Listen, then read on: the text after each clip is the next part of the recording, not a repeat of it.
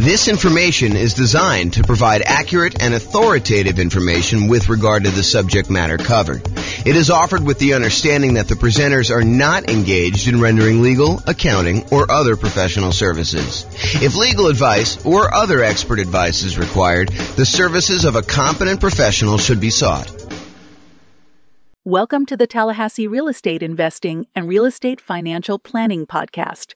Learn all about investing in real estate in Tallahassee, Florida, with a combination of real estate financial planning and modeling with numbers specific to Tallahassee, plus syndicated, more generalized recordings of live and pre-recorded real estate investing classes, not all of them specific to Tallahassee. Be sure to stay tuned after the podcast for a message from our sponsors. All right. Good morning and welcome, everyone. I am James Orr, and today we're going to do a special mini class. Today we're going to talk about down payments for various loan programs for real estate investors. And so we're not going to cover like a wide range of financing. I've done 2-hour, 4-hour classes before on all the different things about financing and how they all work.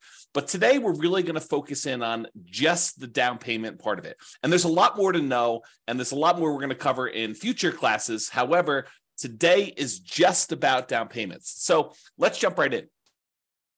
So before I get too deep into the down payments, I want to tell you that these programs change over time. It wasn't that long ago that we used to have a 1% down conventional loan program that a lot of nomads or house hackers would use for stuff, but that has since gone away. And by the time you listen to this, because recordings kind of are a snapshot in time, and in the future, you may run into something that's completely different, you should always check with your lender to see what the latest options are available to you. So I'm going to cover what it is as of today, and this is March 10th of 2023, but realize this is a really good overview of the different kind of loan programs and what the down payments are. However, you should always check with your lender to find out what the latest stuff is and to make sure that the ones we're telling you about are still available in their current form, and find out what else is available, what has changed since this date. So make sure you check with the lender to find out what the loan program is, and that'll help you a lot. Okay. So a lot of what I'm going to be covering here on the next slides, one slide is going to go over all the different down payments, but a lot of what I'm going to cover on the next slide, we're talking about the minimum down payment you could use if you wanted to get that loan program. So we'll talk about, FHA being a 3.5% down loan program. However, you could decide, and in many cases, you should decide, because it will be advantageous to you, to put more down when you get certain loan programs. And we're going to do an entire class on this idea in the future, and I'll show you how the returns change and the characteristics of risk change based on how much you put down on a particular loan. But today, for the sake of this particular class, we are focused only in on the down payment, and specifically the minimum down payment you could put down in order to get these particular loan programs. Okay, this is it. This is the whole thing. Okay, so these are the different down payment programs, different loan programs, and the different down payments that they require. And I broke them into kind of like two major categories. I call one category the owner-occupant category, and the other one the non-owner-occupant category. And you might be thinking to yourself, James, I thought the name of this class was something like real estate investor with down payments for various loan programs for real estate investors. So why are you even talking about owner-occupant loans? Well, the reason I'm talking about owner-occupant loans is there are strategies that a lot of real estate investors use where they get owner-occupant loans. They opt to move into the property as part of their real estate investing strategy. So, for example, some people want to do house hacking. They want to buy a property where they rent out a part of the property to someone else. The most common example of this is imagine buying a duplex. When you buy a duplex, you move into one part of the duplex in many cases, and then you rent out the other side. I think the dream for a lot of house hackers is to go buy like a fourplex where they could rent out the 3 other units, they could live in one, and the rents from the 3 other units will cover all of their payments on the entire thing, so that they're living for free. I think that's a dream of a lot of house hackers. So some of these owner-occupant loan programs could be used for house hackers or nomads.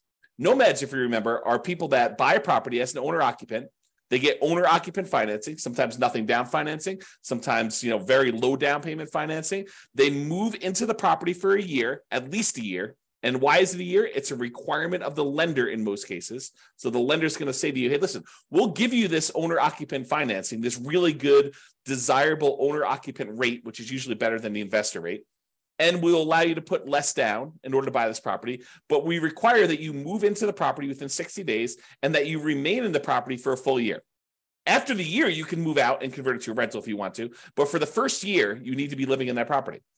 So nomads, what they do is they move into the property, they live there for a year, and then they buy another owner-occupant property, usually with nothing down or very low down payment. Then they move into that one, they convert the previous one to the rental, and they repeat this process until they have as many rentals as they desire.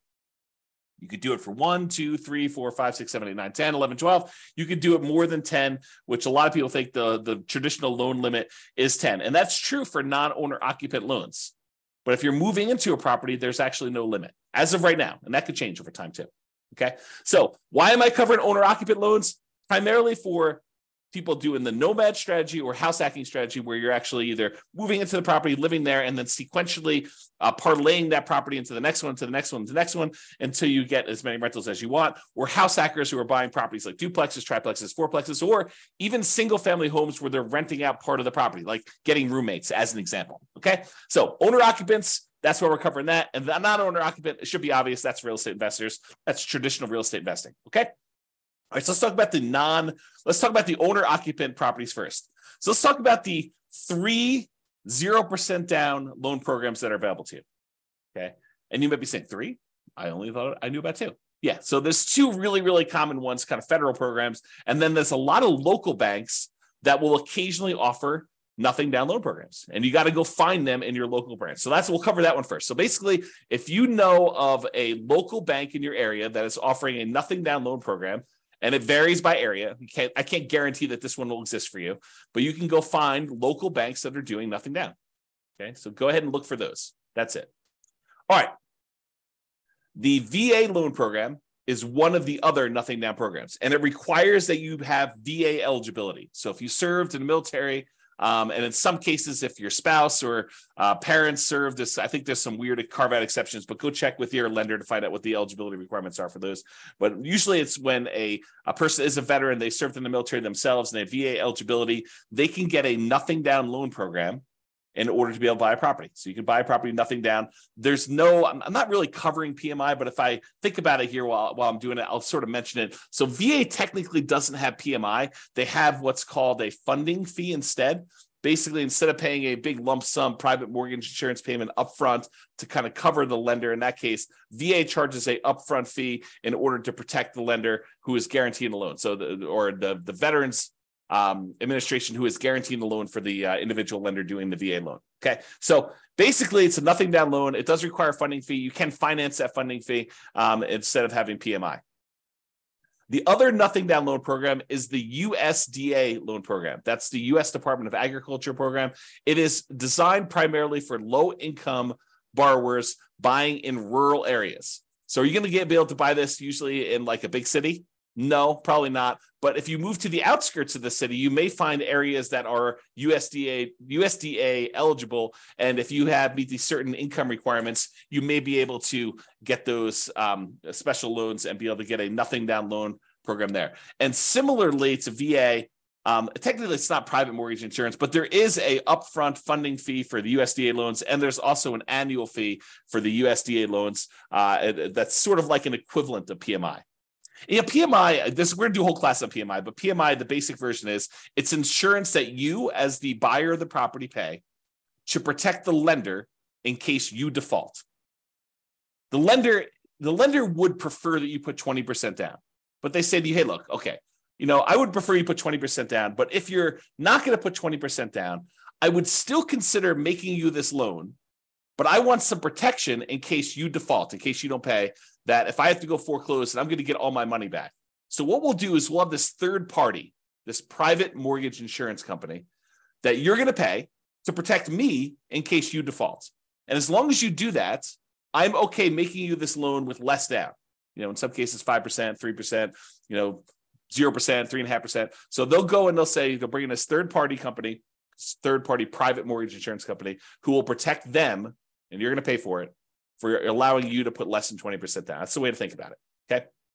Okay, so we've covered the VA loan, nothing down loan program. You usually have to be a veteran in order to get that, so it's limited in who can get it. The USDA loan program, which requires rural property, which means that you will need to buy a property in a rural area. And you can look on the USDA website in order to find out which properties are eligible, which areas are eligible for USDA loans, or ask your lender to help you. They can tell you about that too. Or some local banks will have nothing down programs. So those are primarily the three nothing down loan programs. There's some other ones where you can negotiate that. We're going to cover those here in a little bit, but primarily those are the most common sort of nothing down loan programs available to you. Then the next one is conventional financing. Conventional financing is as low as 3% down. So you can get a conventional loan with 3% down. And then the next step up for conventional is usually that 5% down loan program, which is usually a little bit better from a private mortgage insurance rate, usually a little bit better interest rate. But you can go ahead and get either 3% down or 5% down. Sometimes conventional will have these special programs. I was mentioning at the beginning that they had a 1% down loan program not that long ago, but I don't think that's available anymore. Check with your lender to see if it's available at the time that you're about to get your loan, but that's something for you to consider as well. And then, of course, they have the 15% down, 10% down, 7% down, 11% down, 20% down, 25% down. You can put different amounts down. It's not like you have to put exactly 3%. Okay. So conventional, as little as 3% down. FHA loans are 3.5% down. And I'll mention this now too. So the two loans that you could use that are sort of the main loans that you could use to owner occupy and be able to buy multifamily properties are VA and FHA. So if you want to buy a duplex or a triplex or a fourplex, you can use VA financing in order to do that. You got to move into one of the units, or FHA financing in order to do that. You got to move into one of the units to do that. But you can use those to buy duplexes, triplexes, fourplexes, and in addition to single family homes with them. Usually can't do that with the USDA loan. Usually can't do that. A lot of the local banks you can't do it with, but check with them. Maybe their program does allow it. And the conventional loans, you can't do that with low down payments like 3%. I believe, and definitely check with your lender because I'm not certain on this one, but I believe the multifamily properties where you're going to own or occupy with conventional, I think those start at either 20 or 25% down. Okay. But again, check with your lender. That's one I'm not sure on. Okay. All right. So we've covered VA, USDA, and your local bank being the nothing down programs. Conventional 3%, 5% are the two most common low down versions of that particular loan program. FHA is 3.5% down. And then we've got two that I'll kind of group together: private loans and creative financing. So private loans is when you're sitting at the Thanksgiving table and you're talking to grandma about how you're buying real estate and how you're getting these loans from banks that are in the 6, 7, 8, 9% range. And she's like, well, I got this CD and the CD's at 2%. Man, I wish I could earn more than 2%. And you say, well, grandma, how about we kind of work together here? You've got $400,000 in your CD. I want to buy a property that's going to need a $400,000 loan, and I'm looking to pay 7%. How about I pay you 4.5%? We'll kind of split the difference somewhere in there, and that would be better for you, and it'd be better for me. Grandma's like, that sounds great. So private loans are individuals who are not in the business of loaning money, and you go and negotiate terms for them loaning you money. It's talking to someone like grandma. So there's a misnomer out there about people going out there and seeking, private funding or something like that. If you're looking for private funding and someone offers that, that's like a service that they offer, that's a hard money loan, right? They're a hard money lender. Okay? They're not really doing private loans. That's sort of like an individual who's not usually in the business. That's how I differentiate them in my head. Some other people may have different definitions, but that's how I differentiate them. A private loan is someone that you go to that you're asking to make a loan who's not typically in the business of loaning money. If you're going to someone who's in the business of loaning you money, that's a hard money lender, okay, which we'll cover when we talk about non-owner occupant. So private loans, the amount of down payment you negotiate with grandma is wide open. Grandma may say, I'm okay with nothing down. Grandma may say, I want 10% down. Grandma may say, I want 50% down. And then you got to decide if you're willing to play with grandma's terms. So you got to understand that the terms of these private loans is completely negotiable. They're not written down anywhere because you're talking to an individual who's not in the business of making loans, and you're actually the buyer in this particular situation, and you're coming with a meeting of the minds and trying to figure out what is acceptable to them, what's acceptable to you, what works, what's fair. Okay, so it's completely negotiable as to what the down payments are. Similarly with creative financing. Creative financing is a lot of times when you're going to the seller of a property and you're negotiating terms to be able to buy that property creatively. Buying the property subject to the existing financing and maybe financing a little bit of their down payments to them. Or maybe there's no down payment to them. So it's all negotiable. Or maybe you're doing owner financing and all the terms of owner financing with the seller are completely negotiable.